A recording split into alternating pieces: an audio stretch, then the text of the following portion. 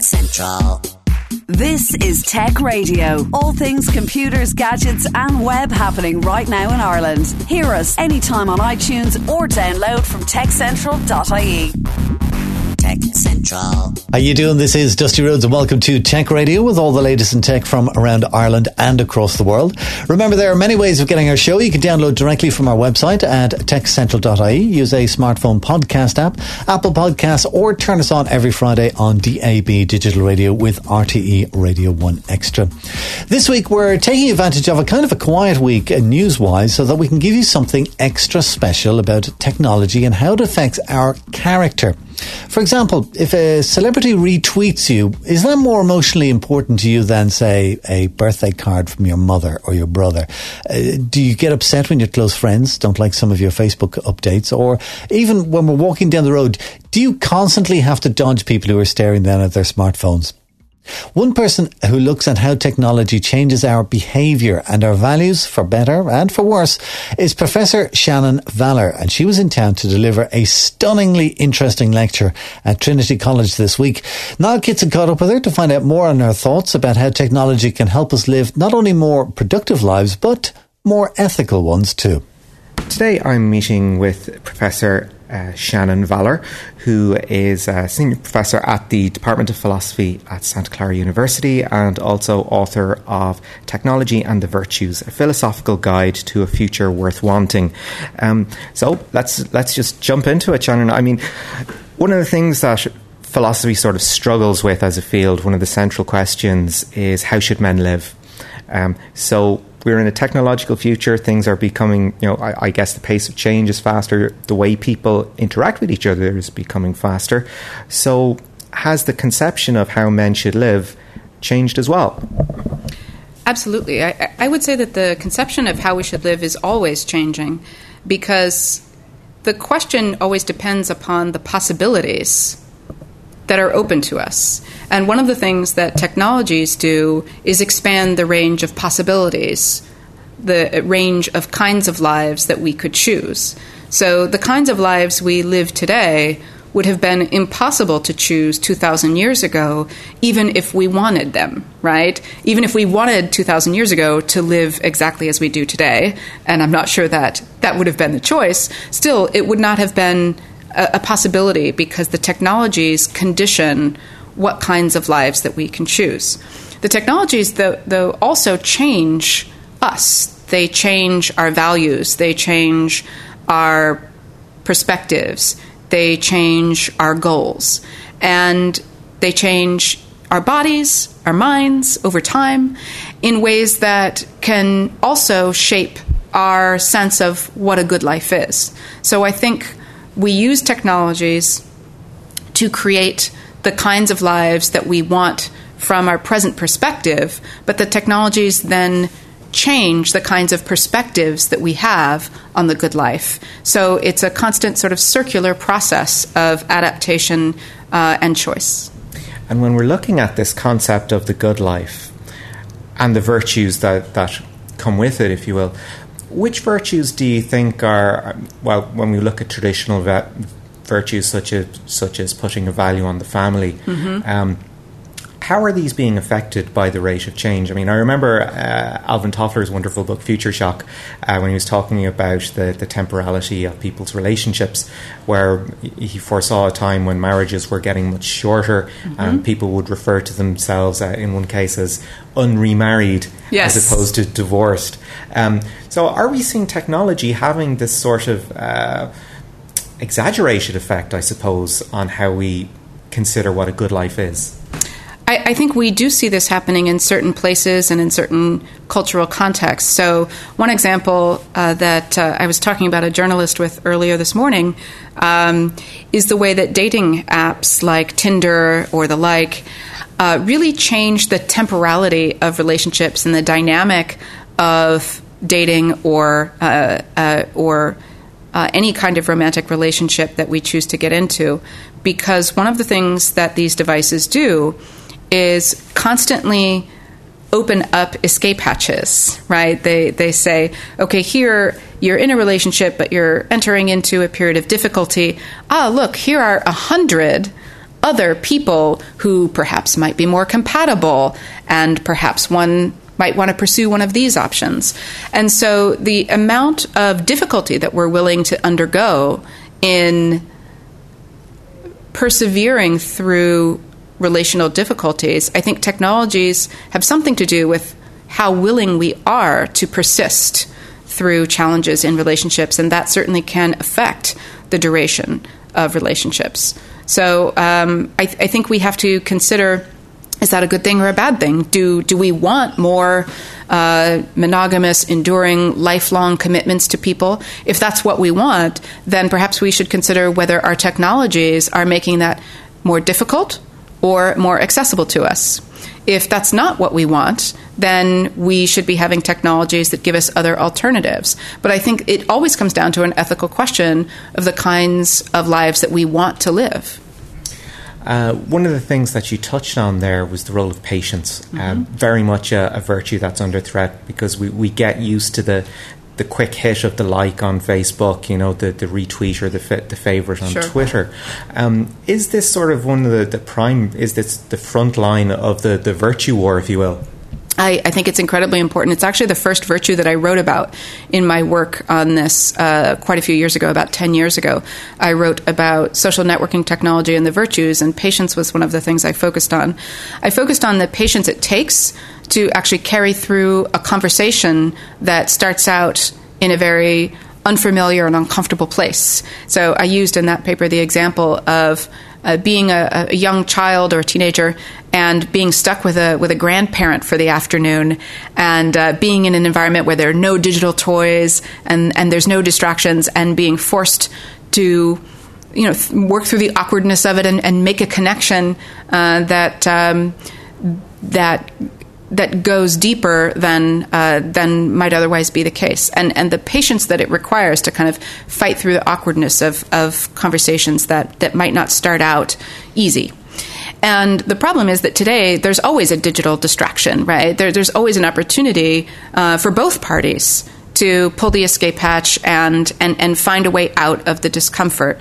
And we see this in other areas too. So think about boredom. Right, boredom is a mental state that humans don't experience as particularly pleasant. And so increasingly we have technologies that promise that we can exist without boredom, right? As long as you have your devices with you and they're charged, you need never be bored. That's the promise. But the question is, what functions has boredom served with respect to human well-being? Has boredom ever been good for us? Well, think about the way that boredom forces you to activate your mind, right? If you don't have a choice except to live through the boring situation, you have to activate your imagination. You have to start thinking. You have to start envisioning. You have to start moving. You have to do something to alleviate the state of boredom, and so you have to rely upon your own resources to create a different situation. But now we don't require our own skills in order to do that. We have a technology that requires no particular skill to operate that will alleviate our boredom for us. And think about all of the ideas that have come to people as they were thinking about nothing in particular, right? And just allowing their mind to wander. Think about all the great inventions. Think about all the great social insights. Think about all the great personal insights that have come from being stuck in a moment of boredom. And increasingly, those windows are closed for us by our technologies. They say to us, oh, you're bored for a half a second? Here, watch this. Play with this. And I think we need to think about what we're losing and not just what we're gaining in terms of momentary satisfaction. I guess it does warrant the reappraisal of the 7 deadly sins in a sense, where sloth can actually be something quite healthy. Yes, yeah, that's a really interesting point, right? And think about it. The problem today is not that people don't work hard enough. The problem is that people aren't given any opportunities to relax, to reflect, to consider the larger context of their lives or their society. And I think also we have to consider the fact that that's in the interests of those who would prefer that citizens not be particularly reflective about what they want from their society or what they want from their lives. There is, I think, a system in place that rewards those who simply passively consume the forms of life that are available on the market, or consume the forms of political identity that are manufactured for us.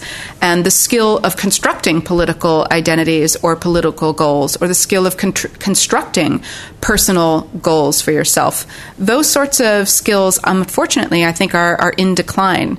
And I don't think that that's necessarily how it has to be. And I don't think that technology in itself is to blame. It's the particular kinds of technologies that we've allowed ourselves to become satisfied with that are the problem. And that's really a human failing, and not something that you can blame on an inanimate object.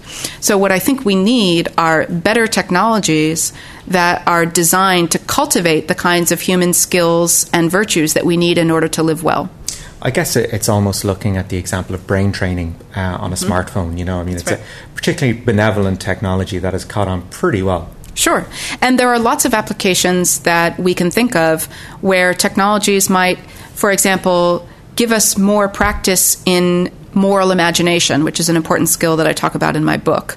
And it's a skill that allows us to cultivate forms of virtue like empathy and care that might not otherwise come to us just naturally, right? So it's natural to have empathy for those who are like us.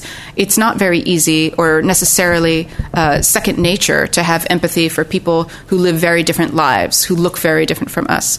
But we can use technologies to cultivate that kind of empathy. So there are some projects that are going on right now. One funded by Stanford University and their Virtual Human Interaction Lab. Another is funded by Oculus, their VR for Good program. And these are attempts to develop virtual reality films and games that will cultivate empathic responses and understanding for communities, identities, persons who are very different from ourselves. So I certainly don't think that technologies need be an obstacle to cultivating the skills for living well. They can actually help us in ways that would have been more difficult without them. In your book, you talk about certain challenges that emerging technologies come with, be it VR, be it climate science, pretty much, be it drones. Sure. They all bring a certain uniform set of challenges or almost benchmarks that you look at and wonder, okay, is this going to be good? Well, let's put it through this filter, for example, its impact on future generations.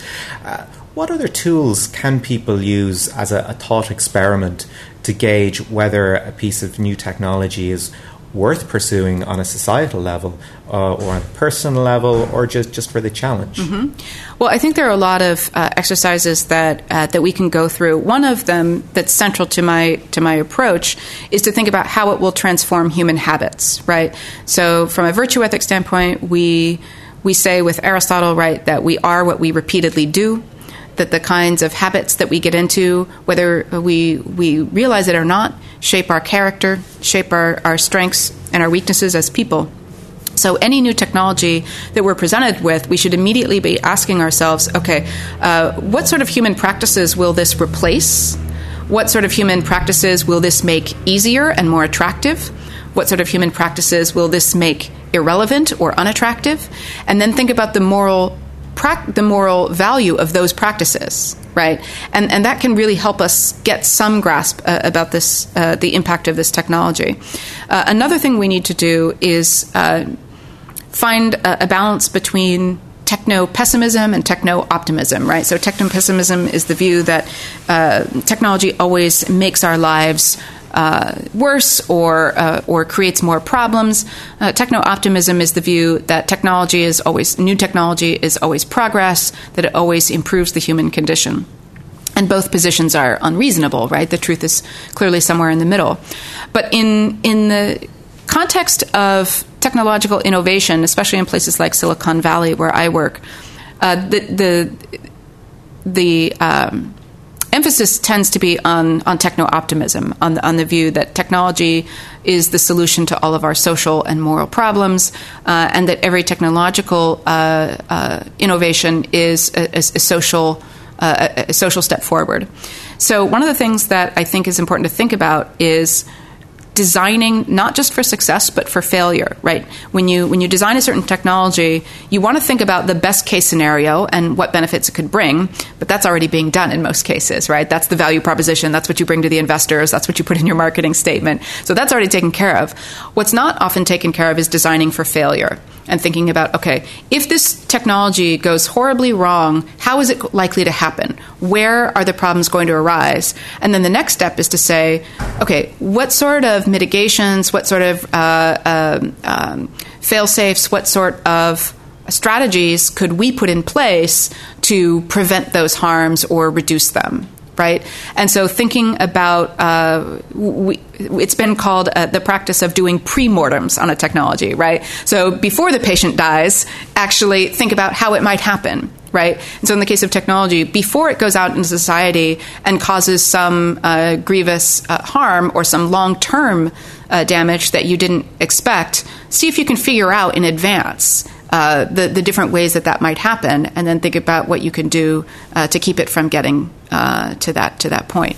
So I think there are a lot of design practices that we can improve upon that can be informed by a moral concern for positive impact of our technologies. I guess there's almost a profit motive there, even a profit incentive for, say, the likes of Google, who approached the internet very naively and didn't expect human nature to come in and start gaming things as simple as SEO, or Facebook, who started out, let's connect everybody, and now is at the center of fake news. Right. So where does ethics fit into the overall corporate structure these days? I mean, are we going to see the likes of Google and Facebook, in the same way that large companies are adopting design thinking, that they'll adopt ethics as well? We're seeing signs of movement in that direction, and that's very, very encouraging. So one of the first companies to respond in this way was Google, when they said that they were going to form an ethics advisory board. Unfortunately, no one ever really heard much after that about what that board was, who was on it, what they were doing. But it was a sort of first signal that this might be something that might be a model in the tech industry, especially for an industry that really wants as much as possible to regulate itself. Right? DeepMind was. The founders of DeepMind were actually quite concerned about the ethics of their technology, and they had actually, as a condition of the sale to Google, insisted upon the creation of this kind of ethics oversight board. So I think it's really important to note that the technology creators are often quite aware of the risks and the benefits of their technology, and really want that to be taken seriously. Right now you see growth in a lot of different areas. So there's a huge corporate partnership, the AI partnership for human good, that is being developed by Google and Facebook and all of the, many, IBM, most of the big players in the AI space, and they're forming their leadership right now, choosing an executive director, deciding what the priorities of the partnership are going to be, and that's quite encouraging to see. I know that other companies, big consulting companies like Accenture, are also working on programs for AI and human good.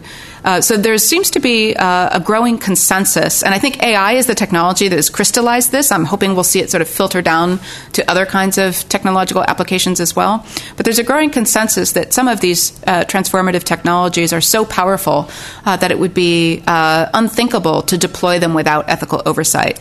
So in my case, I'm receiving much more invitations from industry to come and talk about the ethical implications of AI and other technologies than I would have expected 10 years ago. So it's quite nice to see that opening up. There are also industry-funded and professional partnerships like the IEEE's Standards Association's Global Initiative for Ethical Design of Artificial Intelligence and Autonomous Systems. We just had a meeting in Austin, Texas, a couple of weeks ago, and there are now 400 people working on that initiative, there are computer scientists, there are roboticists, there are philosophers and ethicists, there are lawyers, there are industry people, there are psychologists, right? Every possible kind of stakeholder that could have input on ethical and responsible development of artificial intelligence, they're all working together on this kind of project. This would have been unthinkable, I think, 15 years ago, for this to happen this quickly on that kind of scale. So I actually have a great deal of optimism that things are moving in the right direction. One last point I'd like to raise with you is the idea of the uncanny valley and how people are responding to robots, particularly robots like Jibo or Pepper, that are designed for you to have an emotional response back to them, to become one of the family.